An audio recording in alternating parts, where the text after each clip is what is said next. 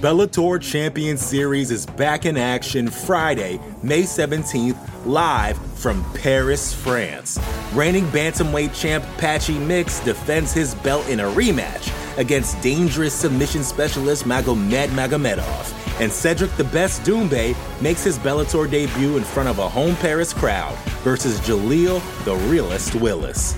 Don't miss the action live at noon EST on HBO here in the US.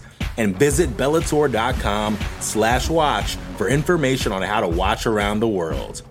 This is the very first time you'll be able to stream a Cedric Doumbé fight here in the US, so make sure you don't miss it. You know how to book flights and hotels.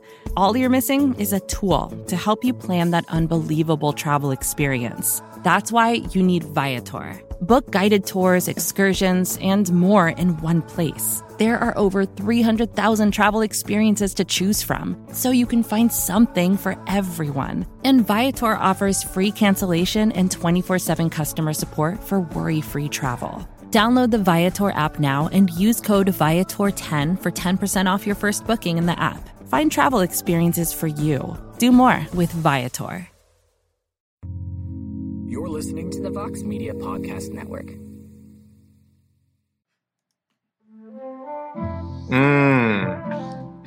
That's it. MMA. BKB. Oh, MMA. Oh, that's right. So I guess we're here to talk about MMA. I guess most of the viewers are tuning in right now to this UFC Vegas 32 Corey Sandhagen versus TJ Dillashaw live preview show. Thank you everyone for tuning in.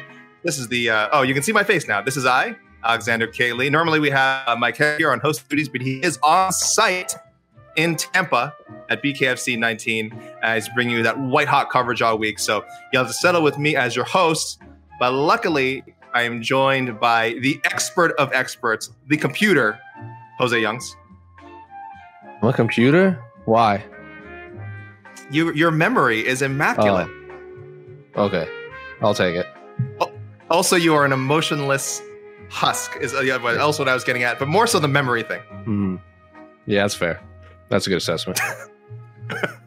And of course, producer extraordinaire, E. Casey Leiden. I am a robot. What a nice shirt. I'm a professional. I dress up for preview shows. Wow. Oh, I love the energy of this show already. Guys, we have MMA. You know what it stands for? I don't know. What does it stand for? I'm asking. I have no idea. Yeah, I hear people say it a lot. I just it's one of those. I hope people are tuning in because we're finally going to answer what MMA stands for after all these years. Maybe nothing. I think it's like KFC. You know, KFC obviously used to stand for Kentucky Fried Chicken, but legally KFC is just KFC now. Like the copyright is just KFC. Anyway, it's a whole branding thing, but obviously, Yeah. So MMA, we're here to talk about it. We have what I think is a good card. Most people in the media, we seem to be kind of excited about this card from what I'm seeing. So I don't know if we need to sell it to a broad audience, but that is the main not our job as journalists. No, we're not of course selling. not. That's the UFC's we're not PR. Job. Stop doing the UFC's job, AK. We are not PR here to talk about UFC Vegas 32, which you can purchase on ESPN. If you're not an ESPN Plus subscriber, make sure to subscribe to ESPN Plus. You get all these cards. How much is it per month? I don't know in US dollars because it's like almost like 30. It's like $30 Canadian. $30 a month? How much? Hold on, you're paying $30 a month. Casey, we got to work on our. Wait, hold on. We got to work on our script here. Hold on. Oh, yeah. What? How much? How much is it? Just one easy payment of $5 a month. What? Are you kidding? $5 a month? I'll call right away. I don't know. No, we don't even have ESPN Plus in Canada. That's actually the joke. You guys don't even know how to spell Sports Center. All right, listen. I can't. That's true. It is confusing for people. Let's talk about the card, guys. Okay. One thing that doesn't need selling from the card is, of course, the main event: two-division bantamweight. Two-division. Oh man, I'm on fire today. One. Two-time UFC bantamweight champion TJ Dillashaw returns from a from a 2-year suspension for after testing positive for EPO. I'm sure if anyone doesn't know about it, UFC has done a fine documentary on Fight Pass documenting his struggle to come back from this 2-year suspension.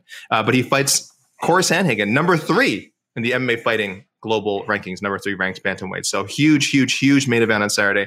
Great fight style wise, a fight that Corey Sandhagen's wanted for a while. Jose, I'm just going to ask you, man, how excited are you for this particular matchup? This is a 10 out of 10 main event.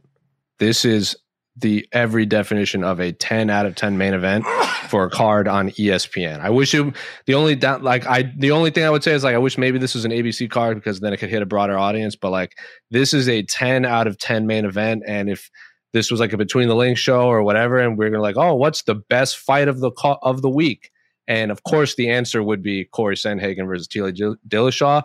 Would that be the answer that the judges and everyone would look for? Probably not, which means it is the best fight of this entire week. Bare knuckle, UFC, any other local fights in the area. This is a 10 out of 10 main event against arguably the 2 best bantamweights in the world. And we've been talking about bantamweights being the best division and the most stacked division for so long. And that's true. The champion right now, Aljamain Sterling, a lot of people think he's not the best bantamweight in the world. A lot of people don't think Petr Yan is the best bantamweight in the world. Who was the guy that quote unquote Aljamain beat? Yes, there was the DQ loss, but for all we know, Corey Sandhagen and TJ Dillashaw are the 2 best 135ers in the world. They just don't have belts. So this is an 11 out of 10 main event. I am so excited for this card. I wouldn't care if this was the only fight on the card. This fight is every definition of a high level martial arts competition against 2 of the top 1%. Now I say top 1%. I'm not talking about top 1% of bantamweights in the world. Top 1% of fighters in any weight class. TJ and Corey Sandhagen could very well be top 15 pound for pound. I'm very excited. 11 out of 10 in my mind. It's funny. You bring up, of course, the UFC champion, Aljamain Sterling, and some people who think the would-be champion, Petr Yan, the former champion. TJ Dillashaw, when he was on the Food Truck Diaries earlier this week, or I should say maybe this past weekend, talking to Brendan Schaub, said something to the effect of, I feel like Corey and myself have a stronger claim to the bantamweight title than Aljamain or whoever wins on Saturday than Aljamain or Petr Yan. So guys, I mentioned our global rankings. We have our own rankings now. Jose, let me go back to you quick in case I come to you. Jose, what do you think your rankings ballot will look like if Corey Sandhagen, let's say Corey Sandhagen smokes TJ Dillashaw, or the other way around? Does one of them jump ahead of either man in your personal rankings, either Petr Yan or Aljamain Sterling? Corey Sandhagen won't, just because Aljamain Sterling submitted him in a minute. So I think that's the only knock against him. But that was so long ago, and he's been especially if he smokes TJ, that would be 3. That would be Marlon, who many people consider to be still one of the best 135ers in the world. Frankie Edgar, future Hall of Famer, and one of, if not the knockouts of the entire year of 2021. Also less than a minute. The only thing he has against him is Aljamain Sterling just kind of tore through him. But if TJ goes out there and smokes Corey Sandhagen, maybe 2, maybe 2nd overall. I still kind of, in my mind, I still put whoever has the belt number 1. I know the UFC puts the C next to them, but I know we don't do that. But in my mind, I still just default put them number 1, and then TJ would be number 2, and Petr Yan would be number 3. But if we're just going talent wise, if TJ goes out there and smokes Corey Sandhagen, I still think he's the most talented 135er in the UFC. And could Sandhagen jump Yan in your rankings as well? And vice versa, if Sandhagen wins, does he jump Yan?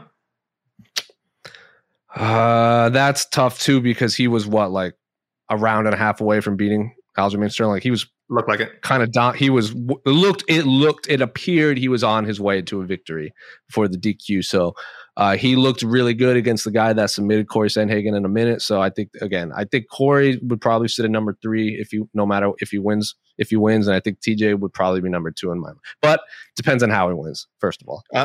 Bachelor number 2, same question to you. What happens to your rankings if TJ or Sandhagen has a really emphatic victory on Saturday? Do they jump? I'm not sure what your Yan Sterling 1-2 looks like, but do they jump into that top 2, either guy? No. Jan's my personal ballot, Jan still says number 1, no matter what. Aljamain will remain at number 2 because he does have the victory over Corey Sandhagen. Yep. If they actually rematch, a lot of ifs here. If Corey beats TJ, I do believe Corey is actually overall a better fighter than Aljamain Sterling. But Aljamain Sterling does have the win, and it's a semi-recent victory. But I think what the genius Ryan Hall said a couple weeks ago at his media scrum before his fight, the MMA is such a volatile game, and at the highest level, judging kind of one fight who's better is very tough in the sport. Like for example, the Phoenix Suns, they won the first 2 games and lost 4 straight.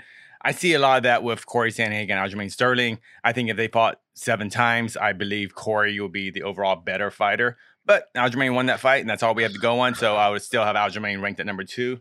Now, the big question to me is, where do we, if TJ, right now we have TJ unranked, and that's really based on just our criteria, because if you don't find 18 months, you're automatically unranked. Mm-hmm. If TJ loses, where do we rank him? Say he loses a close 5-round fight. Yeah. Where do you rank him? Because obviously you can't keep him unranked. But yeah, I don't know. Actually, we have to watch the fight, and I don't know. This rankings is all subjective, So it's just rankings the rankings are gonna be fun after this fight, basically. As they always are, fun and contentious. Mm-hmm. But yeah, I mean, I think he has to be, like, if he loses a close competitive fight, I can't imagine him not making my top 10. I haven't really thought about it. I would put him at 4. Okay, even if he loses a good fight. Yeah, a highly competitive fight. I would argue that 4. Too. I mean, like just one above Rob Font. Like Rob Font is incredible, but like again, we just like he just said it. Like if Corey Sandhagen could be the best bantamweight in the world, he just had an off night that night. So he's losing to number 1 at like best, and at worst he's losing to 3. So he's losing to someone in the top 3. So I just stick him at 4, especially if it's a highly competitive fight.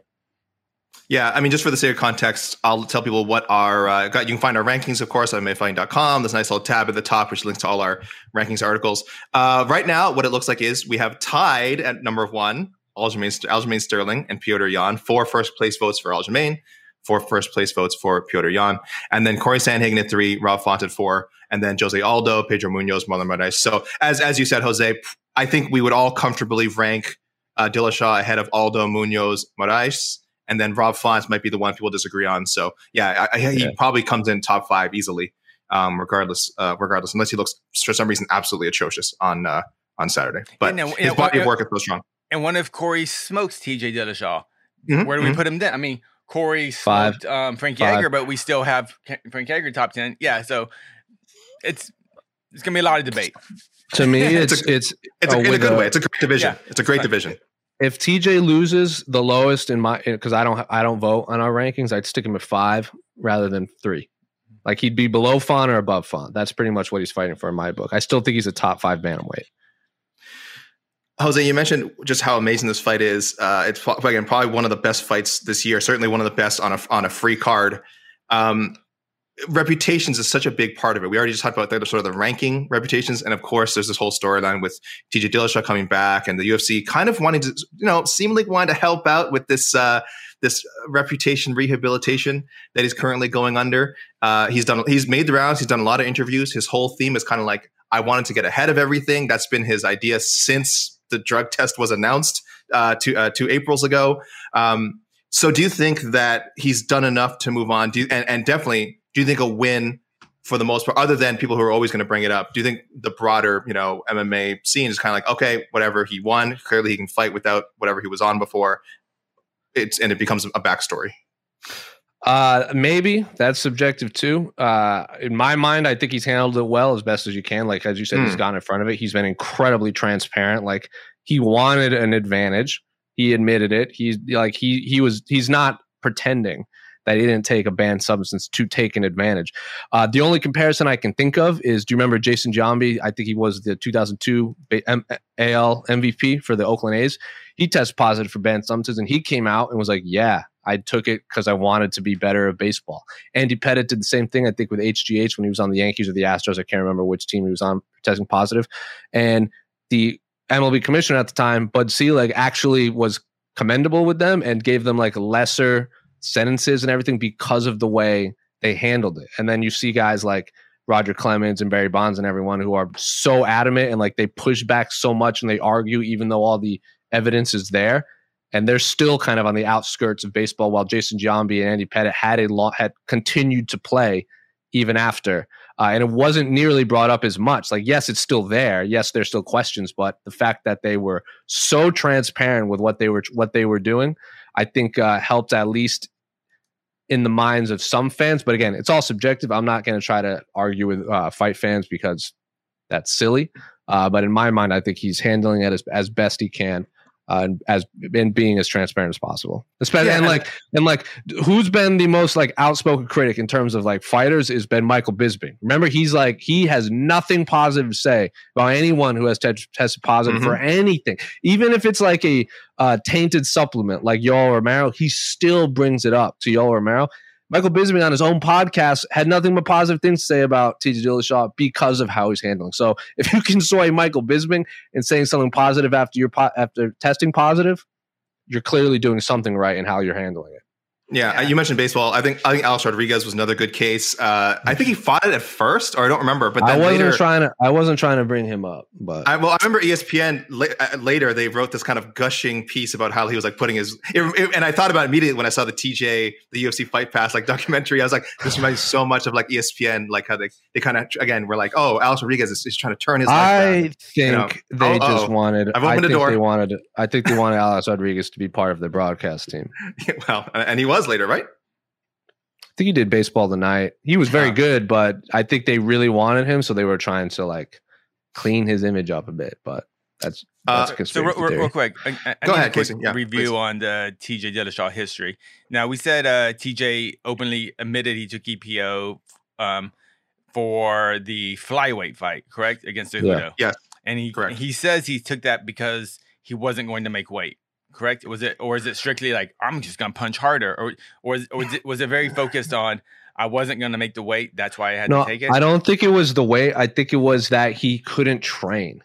Like he was so drained. Like I think making weight was fine. It kind of goes hand in hand because he's so drained like from either he was gonna make weight and he wasn't gonna be able to train, or he was gonna train and not make weight. So I think he was trying to do both at optimal.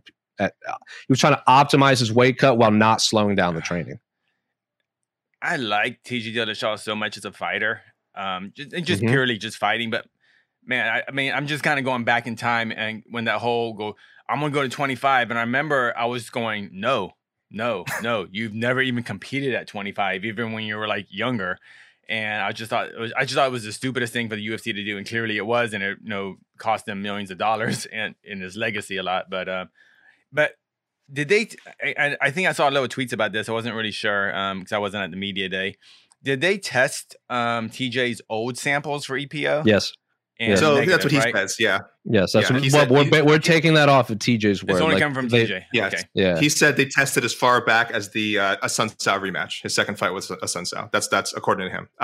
I sent a message. I did try to contact send a message to USADA. They have mentioned in the past they do not publicly comment on how far. Like if they say they do it. They certainly do test old samples, but they won't usually respond to media inquiries about exactly how far back. So we're going on that. We are taking Dillashaw's word. So we're taking the word from a cheater. Mm-hmm.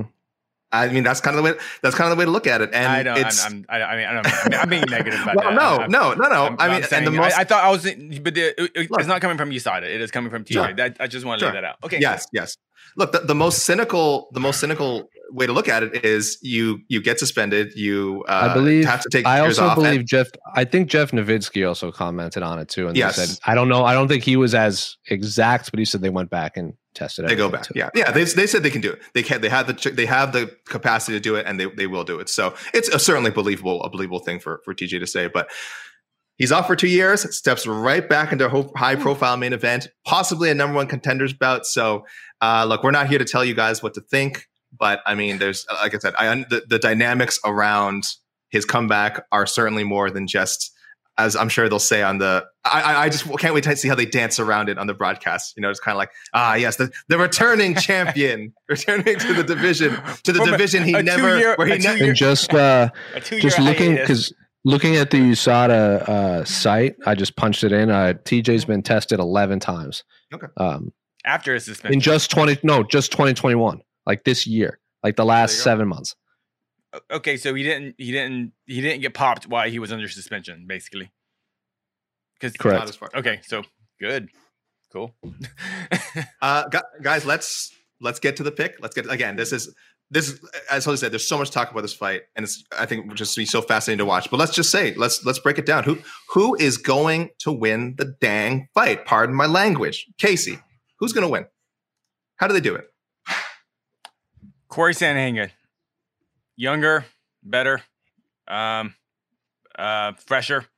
He's been in the ring more, and been in the cage more, and TJ Dillashaw is 35. He looks like he kind of looks like an age 35. He's not a young 35. He doesn't, from just looking at some of his photos. But I think Sandhagen is the second best bantamweight in the world behind Peter Yan, and it's going to show this Saturday night, and I think it's going to be a dominant decision victory. Jose, go ahead. What do you think? I'm going to pick Sandhagen too. Don't know how it's going to happen, but I base a lot of my picks off of strength of schedule, and I think TJ's 2 wins over Cody Garbrandt have not aged as well. And they both have the wins over Lineker and Assunção, if I remember correctly. The win over Lineker for TJ, to me, is still one of the absolute, like, we talk about perfect games, that was a perfect game all around. I just think beating Frankie Marlin are a little more impressive, especially in the last 12 months. Because when did he fight Aljamain? Last June, July? So at least 13, 12 months ago, he fought Aljamain Sterling. Like Casey said, activity, younger, faster, taller. I just think I'm picking Corey, but it's like 51-49 Corey Sandhagen for me. I'm always the last to get off of a train or a bandwagon, whatever you want to call it, in MMA. So I'm sticking with Dillashaw. I just think I'm not saying he has the best resume at 135 pounds, but in my eyes, he's still the best. I think he's the best 135er I've ever seen. So I'm going in that direction. 2 years is a very long time in MMA. You're 2 years away from the game. Again, with the new names that have come up, like I could be totally just crazy here, and Sandhagen is light years ahead of him. In the 2 years that he's been gone. But I think I have to see it. I think I have to see it before I'm willing to go. To just say like Sandhagen's definitely the best guy alongside Petr Yan and Aljamain Sterling. So yeah, I don't know. I'm going Dillashaw, and I'll say Dillashaw by decision. What did you guys think for Sandhagen? You think he's going to finish? I don't know. I think it'll be a 49 4 round. What is it? 49, 46. 4 rounds. 49. Yeah. I think it'll be relatively dominant, but victory for Sandhagen. TJ historically does very well in later rounds. If it's a dominant decision, it will be very interesting to see. I think he's the only fighter in UFC history to have 2 fifth round stoppage wins. I'm not quite sure. I don't know, but he has to be way up. I believe that. Yeah, so, I'll believe that. He had, and then even Barao, he finished in the 4th round too. So I think he finished Barao in the 5th round, the 4th round, and then I think he finished Joe Soto in the 5th round. So like 3 straight fights that ended in the quote unquote championship rounds. Yeah. And Sandhagen's never fought in the championship round. So if it is a dominant 5-round decision, we've not had that opportunity to see Corey do that. So it'll be interesting. And those victories for TJ, those late round finishes, he was dominant in those whole fights. It wasn't like he lost the first 2 rounds, and so. Joe Soto fight was also on like 24 hours notice. But this fight rules. This fight rules. Yes, this fight rules. A fantastic fight night main event. That's I don't want to hear. Yeah. I don't want to see any fans arguing that there's a better fight this week. There's not. Blueface and I knew you were gonna, I knew one of you. I knew one of you two were going to bring up bad bare knuckle. It's just not. Bare knuckle. It's just nothing on bare knuckle. Nothing like I'm fine. Like the bare knuckle boxing is great. I think it's awesome. It's fun to watch. But if you're looking at the main card of the UFC, every single fight on the main card is better than every single fight in the bare knuckle 19 card. Well, listen, like I said, in terms of high level martial arts, hold on. Tell him, Casey. Listen. Like I said earlier, guys. We're not here to do PR for anyone. BKFC 19 tonight, 8:00. You can order go to any article on our website. You can order through that link. We're not here to do PR for anyone. Let's talk about, like you said, one last thing on this. Go ahead. Depending on how this fight plays out, it will be a interesting night. Because someone asked me this yesterday if this was better than next week's main event, the Bellator main event, and it is. I don't know. It's great. Both of them are 10 out of 10. Both of them are 11 out of 10. I think the only thing Bellator has over this is as for a title, and it's the end of a tournament. Yeah, and it's going to be in front of a crowd. And I think it really sucks that this fight isn't in front of a crowd. But safety first. But sure. Oh yeah, sure. Yes. The Bellator Champion Series is back in action Friday, May 17th, live from Paris, France. Reigning bantamweight champ Patchy Mix defends his belt in a rematch against dangerous submission specialist Magomed Magomedov. And Cedric the Best Doumbé makes his Bellator debut in front of a home Paris crowd versus Jaleel the Realist Willis. Don't miss the action live at noon EST on HBO here in the US. And visit Bellator.com/watch for information on how to watch around the world. This is the very first time you'll be able to stream a Cedric Doumbé fight here in the US, so make sure you don't miss it. Vacations can be tricky. You already know how to book flights and hotels, but now the only thing you're missing is, the actual travel experience. Because is it really a vacation if you're just sitting around like you would at home? You need a tool to get the most out of your time away. That's where Viator steps in. You can book guided tours, activities, excursions, and more in one place to make your trip truly unforgettable. Viator has over 300,000 travel experiences to choose from. Everything from simple tours to extreme adventures and all the niche, interesting stuff in between. So you can plan something that everyone you're traveling with will enjoy. Real traveler reviews give the inside scoop from people who already been on the experiences you're considering, so you can plan with confidence. Free cancellation helps you plan for the unexpected. And 24/7 customer support means you can travel worry-free. Download the Viator app now and use code Viator10 for 10% off your first booking in the app. Find travel experiences for you. Do more with Viator. All right, guys, let's talk about some other fights in this card. Normally we would immediately jump to the co-main event here, but we kind of just got a co-main event by default. A very good fight. The originally scheduled bantamweight co-main event between Aspen Ladd and Macy Chiasson was unfortunately canceled due to, as the UFC reported vaguely, an injury. We had sources that could confirm. Yes, that could confirm that it was Chiasson that withdrew. So we don't know the nature of the withdrawal exactly, but an injury. Chiasson withdrew. So you guys can. I'm sure we'll hear more about that in the future. But either way, that fight is not happening. We don't know if it'll be rebooked. Bumped up into the co-headlining position is another bantamweight fight between Kyler Phillips and Raulian Paiva. So I think a very good fight, but again, it's always kind of a weird situation when it's. I don't even know if you would actually call it a co-main event. It's kind of just now the penultimate fight of the night. You don't have to change the channel between the prelims and the main card, so everything's just on ESPN. It's just one long card, pretty much. Yeah, with only one. So I'll ask you first off. If you have any thoughts on the Phillips Paiva main event? Otherwise, what other card fight on the main card? Casey, I'll go to you first. What other fight on the main card are you most interested in, and do you feel like could have been the co-main? My personal people's main event is Barber versus Maverick. I think I love that. I'm super bummed. Ladd and how do you say her last name? Chiasson, yeah. I'm bummed that didn't happen. Ladd is coming from that big her ACL surgery, so I was really excited for her to come back. And then now I'm seeing all this little drama online. Apparently, Aspen Ladd's family are kind of accusing Macy of faking an injury. That's trash. So that's kind of a bummer. But I hope that's I got a little cut. We can fight in a couple of weeks. I hope that's the story, because I really want to see Aspen Ladd fight. I think she is truly a top contender at bantamweight, who's only getting better, and who knows how good Macy is too. But for me, Macy. There's two Macy's on this card. There are two. This is a double Macy card. Yeah. Okay. I was like, I thought I made that up. She's on. Yeah. I was like, it was to be. I'm sorry. It was. I should say. I'm sorry. It's too soon. Sorry, guys. It was to be a double Macy card. Yeah. But the Barber Maverick fight is a fight I'm really looking forward to, because we'll see where Barber is. The UFC really pushed her. She pushed herself. She went out there and said all the things that the most confident fighter would say, almost ridiculous things, saying, "I'm next John Jones. I'm going to beat John Jones's youngest fighter to win a UFC title."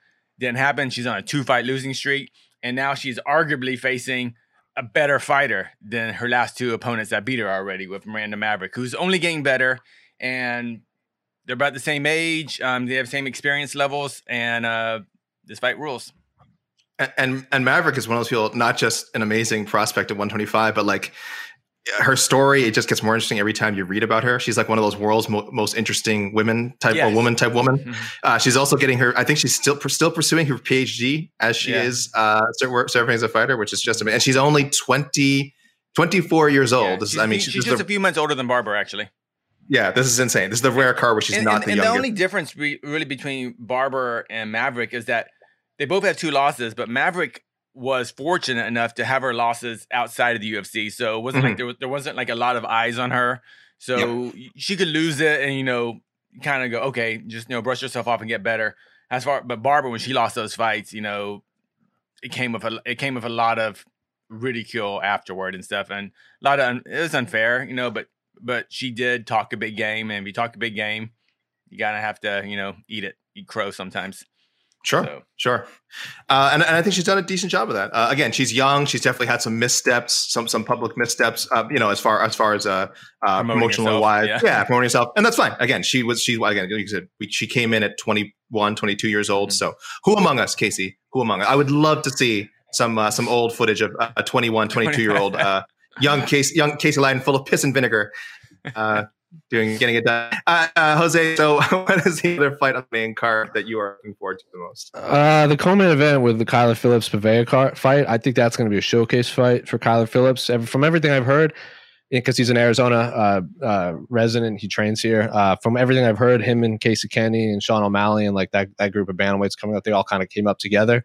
I had always heard a lot about Casey Kenny. I didn't hear a lot about Kyler Phillips on the like. I always saw him fight, but he was never one that was at like the tip of everyone's tongue. And then Sugar Sean O'Malley, I then just kind of burst onto the scene with that Dana White Contender Series performance. But from everything I've heard from people that have rolled with all these guys, is that Kyler is probably the best grappler on the ground. Like Casey Kenny is the strongest. Sean O'Malley is the longest and lankiest. But if this was a straight jiu-jitsu tournament, I think a lot of people would pick Kyler Phillips to win. So also, and I've never heard this from him or anyone else in the camp. It's always just been people that have watched that Kyler Phillips can pretty much do whatever he wants against Sean O'Malley. I'm not saying he can do that now in 2020, but this is just what I've heard from this scene. So I think that'll be a showcase fight. And then there are 2 really good middleweight fights on the prelims. Like Puna Soriano is an undefeated prospect. Did back-to-back knockouts in his first 2 wins. Brendan Allen is an incredibly high-level grappler at 185. I know Sean Strickland jokes that he took the coward's way out, won by ankle lock at UFC 261, but that's absurd. And before his loss to Sean Strickland, what was he, like 4-5 wins in a row, and like they were a bunch of them were stoppage wins in the UFC. He is a future. I don't want to say he's a future champion, but he is very clearly both of these individuals. I think future top 15, top 10 middleweights in the world, and I very much want to see Brendan Allen rematch Sean Strickland at some point in the future, because they just keep talking all that greasiness. And then Ian Heinisch, whose last loss was to Kelvin Gastelum, and before that they were to Amari Akhmedov and Derek Brunson, who were both top 10 middleweights at some point, if not still in the. I know Amari Akhmedov just got cut, but when they fought, they were clearly top 15, top 10 middleweights in the world. So 2 exceptional middleweight fights to end the quote-unquote prelim cards, as I like to call it, just the halfway mark, because you don't have to change the channel. The only difference is Bruce Buffer makes an introduction for the quote-unquote main card. So 2 incredibly high-level middleweight fights, and then I'm sure you guys are going to want to talk about the Randy Costa Adrian Yanez fight, so I didn't want to take that, but there's a ton of good. This fight card is a quote-unquote diehard MMA fans' dream. Awesome card. This card is everything next week's Fight Night card is not. Oh goodness! I hope I hope I'm glad Michael will be back. I think to host a preview show for that one because that's going to be a bit of a grind to get through. With respect, of course, to all the fighters competing on next Saturday's card. There's another card that night too, so we're good. Yeah. So Brendan Allen, Jose, I just wanted to add, technically is at actually still 4 straight wins in middleweight. His fight with Sean Strickland was a scheduled, right? And a scheduled one, not one where a guy missed weight, right? It was a scheduled catch weight bout. So if you want to say, so he is tied with Derek Brunson and I think Uriah Hall for the second longest streak, middleweight streak behind Adesanya at 10. So hat tip, by the way, of course, to Michael Carroll for the great statistician. I saw him. Write that up somewhere. One last thing. On this card too, which I think has a lot of significance, mostly for her. But Sarge Eubanks, Sijara Eubanks is fighting. Mm-hmm. She is currently 6-6. If she loses the fight to a UFC debutante, she will be under 500. And this is for a woman that was scheduled to be in the main event in a flyweight fight in Madison Square Garden at one point. And now she could go under 500. She'll be on a 3-fight losing streak. No, she's 36 years old. If she loses this fight, depending how the UFC sees her, it could be, her last fight in the UFC. So it's a lot of, and she had a lot of potential. I mean, like, even her her losses, like she doesn't get blown out, but she just kind of loses, and she can't make. And she seems like to be a flyweight, but can't make that weight. So she's a small bantamweight, and here we are. She's at that point where she's only lost to like the top 7 at bantamweight or flyweight. So it's like, it's hard. I don't want to say it's hard to justify it, but like if you're under 500 and you can't crack that top 5, like it might be rough.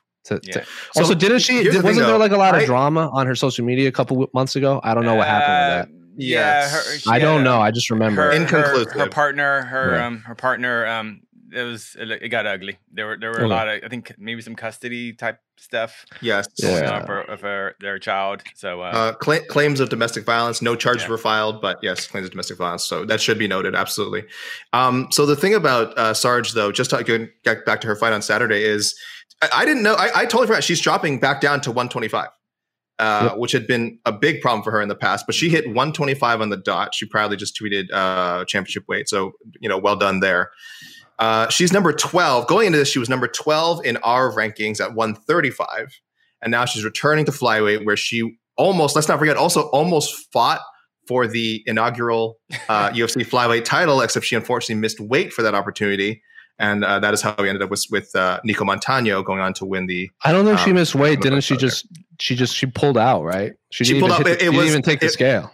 It was weight. Yeah, it was weight related. One of those things. Pretty clearly. Yeah, she wasn't going to make it. She had problems making weight in the show. I mean, there was a whole episode of the show dedicated to her really, really struggling to make weight. So, So yeah, that was an issue. But now she made 125. As you said, she's a bit up there in age. But yeah, has always been a tough out. Was top 15 ranked at 135 for us. Does hold a win over Lauren Murphy. Number one. This is a long time ago. She has 2 wins. She has a win over Lauren Murphy and Roxanne Modafferi and Julia Avila. Who we're always hyping up. And we're always hyping up Julia Avila. Yeah. And she lost to Sijara Eubanks. So yeah, big make or break fight. A lot of hype around Elise Reed, but she is a strawweight. She's stepping in on less than a month's notice. She's fought as low as atomweight as well. So there will be a big size disadvantage going to this one. She certainly has a chance, but it does, the odds are, you would think that this would be Sijara Eubanks' fight to lose. But a lot of hype around Elise Reed, just maybe when she drops back down to 115. So yeah, that's definitely one to watch. Damn, guys, I think we've kind of gone up and down the card.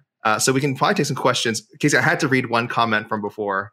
It's coming from one of the funniest names I've seen. Well, the comment is all caps. Don't hate on Kyler Phillips. It's a co-main now. Too bad suckers. I think the suckers is us. Kyler Phillips is sharp, 5 P's, sharp on the feet. Watch him piece up everyone. And this comment came from someone named, Casey, you're going to love this, Mixed Partial Farts. Mixed partial farts. You, sir, good fighter. You, sir, Mr. I hope you're still watching. Let's go to the questions, please. Let's get to make 3 questions. This is in reference we were talking about earlier people basically owning up to PEDs. Yes, I wanted to. Yes, I saw this from Takaro Man 91 earlier. Ortega is not really ever praised for admitting being on steroids after he got caught. I'll start this off by saying he might not be praised for it. It also never gets brought up. So that is the kind of reward for however. I actually don't remember how he handled it exactly. It's because it was his first ever UFC fight, and it was so that was 7-8 years ago, and he won. He won the fight. Yeah, by in like a minute or 90 seconds over. I can't even remember. Like Mike De La Torre, maybe. Yeah, But it was like that long ago. The computer. Look at this guy. I've had this conversation with people before, like, oh, how come no one talks about it? I'm like, well, he admitted it, and it was so long ago, and he's almost had 10 years of negative tests. Yeah, and it looks better than ever. That's it. Yeah, that's what it takes sometimes. And unfortunately, when TJ got popped, he didn't get popped in his fighting, whoever on some prelim. Right. He got popped in a championship fight for a main event. So I'm looking it up. It's going to stick out a lot more. A main event fight that he lost in like 30 seconds. So like it was the perfect storm of people wanting to just pile on him. And again, I'm not saying it's not warranted, by the way. I'm not judging people who still want to criticize TJ Dillashaw. I absolutely understand. Again, that's part of the intrigue, as you mentioned, way at the top of the show. Heading into this, there's just so many ways to look at it. I saw a tweet from a colleague of ours, RJ Clifford, and he kind of compared the punishments you get in different leagues versus what TJ got in MMA, and basically saying, it was just. I mean, he understands this is a fight sport, so it's different. But at what point are we just kicking a man while he's down? You know what I mean? Like, at what point is it, okay, you did your time. If you pass your next drug test, like all 11 drug tests throughout 2021 and your drug test for this fight coming Saturday, is it old news at that point? Is it, I know fighters are going to be kind of jerks and fans are going to be jerks, but from the media standpoint, is that just old news now? Well, for me, if you cheat, for me, you are essentially a cheater for life. I mean, there are aren't there degrees of cheating? Like there are degrees, absolutely. Like jaywalking is breaking the law, and murder is breaking the law. And there are cases, and I absolutely believe some cases, tainted supplement cases. I know it's kind of a lot of fans are skeptical. Everyone, I'm saying don't believe every case, but if you know what goes on in the supplement business, there are definitely supplements that have stuff in them that the fighters don't know about. For some of the fighters to work around, whatever. But I don't have like a super hard fast rule, but generally in this situation, especially when if someone comes forward and says, yes, I cheated, I'm always going to view their career through that lens. It happens with Anderson Silva too. And I understand him. I mean, I think he had a broken leg. I think he wanted to recover as quickly as possible. He took banned substances that he wasn't allowed to take. And that's it. He broke the rules. You can say it's justified or not. You can say whether he's a cheater throughout his career or not, but these things just become part of someone's history. So that and again, that's just me. I'm not saying objectively that's how everyone should live their life, but for in this case where someone admits they did it and they admit it, I'm always just kind of look at everything they do with a little, I don't know, a little bit of a wondering if they're still trying to beat the system. I just looked up Brian Ortega's statement, and it's like. Anyone that tests positive for it and gets don't take them. But if you get caught, it's like he just lays it. He goes, "Yeah, my coaches didn't know it. I apologize, and I'd rather lose a fair fight to an opponent than take banned substances moving forward." There you go. Good on you. And yeah, again, and like I said, it happened very, very low profile. First UFC fight. No one even knew who Brian Ortega was. There you go. That's so he got away. The profile, the picture of the article is literally him with shaved, like the last time he had shaved head. Like again, from that point on, he just grew it out. There you go. It's a totally different man. It's in the past now. But yeah, never gets brought up. Could this happen for TJ someday? Again, doubtful. It happened while he was champion. He had to relinquish a title. He was coming off of a flyweight title fight. But based on some of the sentiment I'm seeing, you kind of mentioned RJ Clifford's suggestion. Casey is like, is there a point where where we forgive and move on? I don't know. Yeah. That's for every individual person to say. What do we got, Casey? Okay. The Bellator Champion Series is back in action Friday, May 17th, live from Paris, France.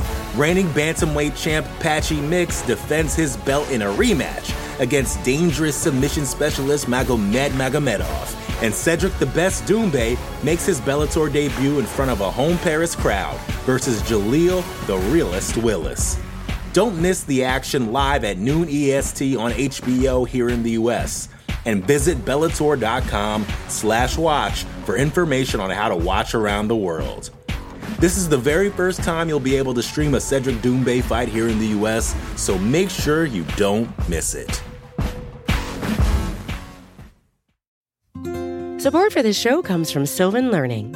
As a parent, you want your child to have every opportunity, but giving them the tools they need to tackle every challenge, that takes a team. Now more than ever, educational support tailored exactly to what your child needs can make all the difference. That's why parents have trusted Sylvan Learning for 45 years as the ultimate teammate in their child's educational journey, instilling in them a love for learning and a passion for reaching the next level. And Sylvan's Insight Assessment can identify gaps in learning and areas that could be of concern for your child.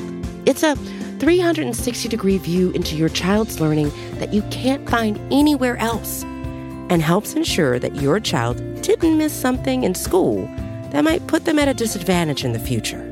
And right now, it's the best price of the year at $29. Go to sylvan29.com to learn more and get your child's assessment for only $29. That's SYLVAN 29.com. Oh, look! I do think this needs to be answered. Connor Thompson wants to know, Jose. This man has thousands of anime behind him. Do we really trust his opinion, Jose? The floor is yours. I don't have any anime behind me. Boom! Take that. Oh, None. tell him the difference. Tell him the difference, Jose. This man doesn't know. Anime is an animated show or movie. Yes. If you want, Connor. Come on, I don't have any anime behind me. Yeah. I have a handful of. I have a bunch of manga to the right of me, but behind me, there's no Japanese anything.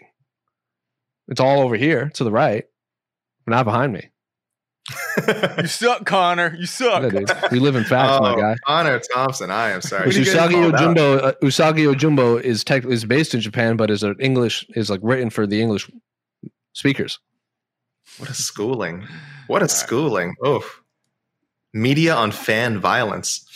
Yes. Our old friend Scott McCrate. So great that Cruz is calling this fight. Cruz gets the loser of this fight. Yeah, especially if it's Dillashaw, that's a rematch I've wanted to see forever. Guys, what do you think? Yeah. If TJ loses, that's definitely a possibility. If Sandhagen loses, not much. Do you remember, like, Casey, for like 2 years you've been calling for TJ Uriah Faber? Is that still your fight? Oh, I wanted this fight to be TJ versus Uriah, but sure. So if he loses, why not make it? Well, that's it. If TJ's in that position, if he loses, there's still so many options for him because he's such a name and a kind of a villain in the sport. So it's an easy sell. People want to see him lose now or see him win or whatever. So if TJ looks horrible, then every single bantamweight will be coming out of retirement to try to fight TJ. So if TJ loses and looks bad too, not just there's good losses and bad losses, so we'll see. Uriah's still in the gym. Uriah's still in the gym, so I would still like to see that fight. Wait, that never happened. Yeah. Is Cruz? I see a commenter, MMA Dog. I see a MMA Dog in the comments saying he says DC and Felder are calling the fight. Is Cruz just on the desk? Is he doing the desk, or is he going to call? No, I think he's calling. From what I've read, I remember reading it like Dominic Cruz to call TJ's return or something like that. I like that. I mean, I hope it's Dom. I hope it's Dom in general. Yeah. I don't always love. I believe he is supposed to be calling the fight. I don't always love how biased Dominic Cruz can be, but this is one situation where I want him to be as biased as possible. I want to know everything that he's thinking while he's watching this fight. Give me that MMA Dog. Cruz. Uriah Faber has been tested 3 times in USADA in 2021, so he's still in the USADA pool too. Yeah, he said he's just waiting for the right fight. Joseph, another old friend of ours, Joseph Boza. Did this card suffer from a lack of big names outside of TJ's return No. after 30 months? No, exactly. This card suffers from nothing. No, this card suffers. No. What is no? This is a fight night card. This card is for outside the main event, maybe co-main. Don't expect big names on these cards, but expect good fighters who are on their way to becoming big names, and that's what fight night cards are. So. In 2008 and 19, if I told you that Corey Sandhagen and TJ Dillashaw are fighting in the main event, you would probably assume that there's a high chance that it's a pay-per-view for a title. Yeah. This fight card, this main event is incredible, and the rest of the card is exactly what it should be. Yeah. Fantastic. You're going to tune in for the main event, and you're going to catch a lot of up-and-coming people that you should remember. Which is how fight night should be laid out. Yeah. I like 100%. that. Like Casey said, these could be future big names. Kyler Phillips, Miranda Maverick. If the main event Adrian was on a Yanez. paper, if the main event was just on a pay-per-view card, but not the main event, I would demand this would be one of those 5-round non-title fights that they're doing now. Yes. Oh yeah, if this fight Give was us 3 more rounds. of those. Yeah, we would be looking at this going like, oh no, Stupid. Yeah, Yeah. All right. Just Bozy, your question got the guys all worked up. Jeez Louise. All right. Big names is also big names is a subjective term. Like to me, Kyle Phillips is a big name in the Arizona scene, but it's like Randy Koss is a big name in the Northeast scene. So it just depends on It's not like all geographical. It's not like a Ryan Hall that's a big name to everybody. You know what I mean? There's different kinds of big names.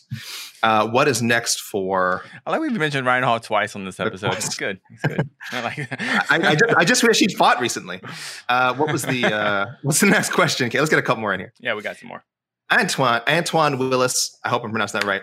Would you guys say the main event is basically an interim title fight? Jose already shaking his head. There's so many prospect matchups that could make this. And there's so many prospect matchups that could make this a pay-per-view card, I believe Antoine is saying. So, actually, imagine if they did throw an interim title fight on this. No. Imagine, like a couple weeks ago. Well, why not though? I mean, it should be Jan. Because I think it would need to be Jan. Jan has to be involved. If it's an interim title fight, Jan has to be involved. We said this on the A side. Yeah.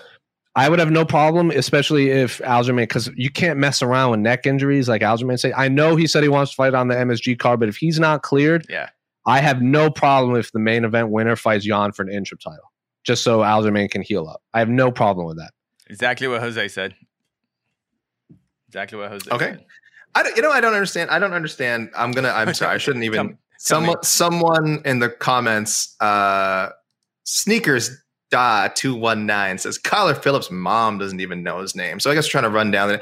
I don't understand people taking. Like, you know why he said that? Do you know why he said that? Because he wanted you to read it out loud. That is why that individual said it. It worked. Congratulations. I don't understand fans who take pride, or maybe that's the wrong word for it, but are so open about like, I don't know who these people are. I'm like, buddy, I'm just going to say it. That says more about you as an MMA fan than it does about the fighters. I'm sorry. And maybe it also says something about the UFC's promotion abilities, but these are future, again, like I said, these are future names that you want to keep an eye on. Don't be that guy who like. I don't think everyone. I know a lot of people in general just like to if they don't know something, they immediately blame the UFC for everything. If you don't know him, you just haven't watched him fight. Now you can learn who he is. Like that's just how it is. Don't use the UFC not promoting someone as an excuse not to know a top 15 fighter. Yeah. If you watched Kyler Phillips' first 2 UFC fights and you're like, oh, I don't know who Kyler Phillips is, then you're just an idiot. I'm sorry. I mean, maybe you don't quite remember. I should be fair. Maybe you don't quite remember the name, but this is a guy. If you had seen him fight before, you're like, holy crap, this guy is a. And you are correct. You are correct. We watch a lot of fights, and honestly, I've seen like. I can name a few fighters on this card, whatever. But I go, I've never seen it. Who's fighting? I go, I never heard of him. Then I realized, wait, I've seen 3 of his fights. Right. I remember Kyler Phillips. I remember his look. I remember the way he talks. He's got that it back. He moves the needle. He just has to now win. He should have. He fought on the Contender Series and should have gotten a contract. He won in 40 seconds, if I remember correctly, and he didn't get a contract. What season was it? Like the early seasons when you actually. It was the later seasons when all you had to do was... Wow. Season 4. Yeah. He won. He was undefeated in it was like elbows and like punches and elbows, and he won. And then now, to be fair, he did lose a split decision in his first regional fight after that, but then got a head kick knockout in the card I watched in Phoenix, the LFA card, and then immediately got thrown to the UFC and hasn't lost since. I bet he got a better contract by not signing the Contender Series. But that LFA card I went to had, I think, a UFC fighter in every fight on the main card. I like current. Sorry, just a few more comments here. Dalton S saying this is such a perspective of people who are not watching these fights on European time till 6 a.m. Dalton S, I feel for you, It's but true. this is one. That's a good point. That's a fair point. Point. But I would say for next week, if you hear us like talking up next week's card, then you're definitely like, okay, well, this is because you guys have the luxury of watching it at a reasonable time. That is absolutely correct, Dalton S. I sympathize. But this is one worth staying up for / getting up early for. I don't know how you guys do it over there. David Sandino says Kyler Phillips is mixed partial farts, which I think is a compliment now. I'm not sure. Yeah. And Azan Zaman on that saying this is a showcase fight for Kyler Phillips. It probably is. He was originally supposed to fight Rafael Assunção, which would have been a much more giant jump fight. up in competition. Okay. So I just want to add one thing because I looked up because I wanted to see who got the contracts during that fight card that he didn't. Julian Marquez, who is very popular. Brandon Davis won. And then Kyler Phillips, I think, was only 3-0 or 2-0 or something like that. And so he didn't get a contract, but he got put into the Ultimate Fighter. So he's still technically had a path. Yeah. He was, and he lost to what's his name, the Canadian guy, or one of my Canadian boys. What's his name? Help me. The Clark Kent guy. Katona. Yeah, he lost to Brad. Who won the series? The UFC cut Katona. The first Canadian to win a non all Canadian / all Australian people. I was a Katona fan. He was such a proud nerd. He's great. And the UFC got rid of him after one loss or whatever. It was not one loss. Well, he was still good. He was UFC level. He lost, but we're not good. He lost 2 fights in a row, and I don't think won a single second of either fight. And but again, it was to Marab and Hunter Azure, who are very good fighters. He'll be back. Yeah, he'll be back. But going back to is the UFC promoting Kyler Phillips? They moved him to the co-main event on a very good fight night card. They could have moved a lot of fights to that co-main event. They chose Kyler Phillips. So even though initially they weren't, the promotional machine wasn't maybe behind them, there's a little bit of the UFC definitely sees something in Kyler Phillips. That's why he's this high on the card. Someone tweeted, and I just want to bring. I apologize if I can't remember who saw it, but if you see Kyler Phillips fight, he has the cornrows and the beard, and someone goes, the only reason Kyler Phillips is in the co-main event is in case a casual fan goes, oh, Jorge Masvidal is fighting, and then they just keep watching. They mistake Kyler Phillips for Jorge Masvidal, virtually which is obviously not true, but it is absolutely hilarious. But yeah, no, I mean, Casey, I think what you're saying really more speaks to just the one thing we'll never question about the UFC. I know we criticize the UFC and Dana White all the time is their level of talent acquisition is crazy. I mean, they can, like you said, they've just kind of now fallen backwards into I think is a high quality bantamweight main event, but that wasn't the original plan. They had another good, I'm not blaming them. They had another good main event set. Another good bantamweight fight. Yeah. So I'm not blaming them for that, but there's just so much talent in the UFC. Again, we can criticize all we want. You're going to get 3 out of 4 quality cards every month, if not 4, plus everything else that's going, like we said, Bellator next week. But we'll talk about that more about that next week. Let's go with this last question. MMA Dog, who's been with us from the beginning of this show, has been watching this whole time and providing lots of great comments. Thank you, MMA Dog. And what a cute dog in the picture. What is the talk of Barber being cut if she loses? Okay, I don't know if I heard that. She's young and exciting. People like to love her or hate her. Why would the UFC gift her to Bellator where Barber would be a top 5? Well, let me first say, I don't know if she would. Bellator's flyweight division is good. So everything kind of made sense to the very last line, but yeah. So I'll start from the back. I'll just say, because I don't know if you guys need to address this, but Bellator's flyweight division is really good. I do not think she's automatically a top 5 flyweight. She might not be in the top 10. That's a very strong division. Yeah, that's ridiculous, but go on. Yeah. But I don't know. Is there, Jose, again, usually, you know me, I don't actually watch MMA. I don't actually watch interviews. Has there been? I definitely don't listen to people talk about MMA, which is why would anybody do that? So have you heard this, that she might get cut? It should be 3. This would be 3 straight. It would be 3 straight. Yeah. She's on her first losing streak. 3 straight if she loses. I just think people are going off of history. You lose 3 in a row. It's not good for your career, but and I think she would be top 10 right away. In Bellator, I think, especially at flyweight, I think she's the better fighter than Valerie Lareda, who is in the top 10. Oh, is she? And Hannah Guy, both of those, and nothing against those women. I think they're incredibly high level martial arts. I just think Macy Barber's, They're just very young. Like Diana asked, I can't pronounce her last name. She's just 4-0. And then after that, like Alejandra Lara and Vita are like 9-4, 6-4. So like Macy could be top 5 just by default. Like, would she beat Alimale, Liz Carmouche, or Juliana? No. But like by default, she might be top 5, and she hits really hard for flyweight. But she's not going to get cut because she lost to Roxanne Modafferi, who has. Does I was trying to figure this out. Does Roxanne Modafferi have the most fights in the history of women's MMA? She's way up there, if not top. This came up recently. Either, oh gosh, and she made a comment like that. She said if you count her, something like her Ultimate Fighter fights, and if you count her, I'm counting all. Like, how many fights do you think she has where it wasn't like considered professional because like women's MMA was treated so differently? Like, she has fought in every like promotion and ever, and like she's fought everybody. So she blew her knee out, but I still would have favored Roxanne in that fight in general. And then Alexa Grasso is an incredibly high level fighter too. Like, she just can't make 115, but she was on the fast track to fight for the strawweight title before like weight issues kind of derailed that. And then that fight was awesome against Alexa Grasso. Like, Macy Barber like stunned Grasso a lot. She just got boxed up by a better striker. So if you lose to Miranda Maverick, who Casey and Alex and everyone kind of agrees is a future contender, that's 3. Like, you're losing. Like, should Dominic Reyes get cut? No, he's lost to like the champ, the former champ, and who many people consider to be the next number 1 contender. I know there are there's a lot of 2 different people, but like I compare Barber to Jeremy Stevens in a bit because people are like, oh, Jeremy Stevens needs to be cut. It's like, I was like, well, yeah, if you just go strictly losses, yes. You know, if Barber loses 3 in a row, especially bad, she could be cut. You can be cut off 1 loss in the UFC, but level of competition is all that freaking matters in this sport. And just like Jose said, she lost. Until Barber loses to, I don't know whoever you think is the worst UFC flyweight. If she gets smoked by whoever you think that person is, then maybe we can talk. But Miranda Maverick clearly is not the worst flyweight. She's probably the best.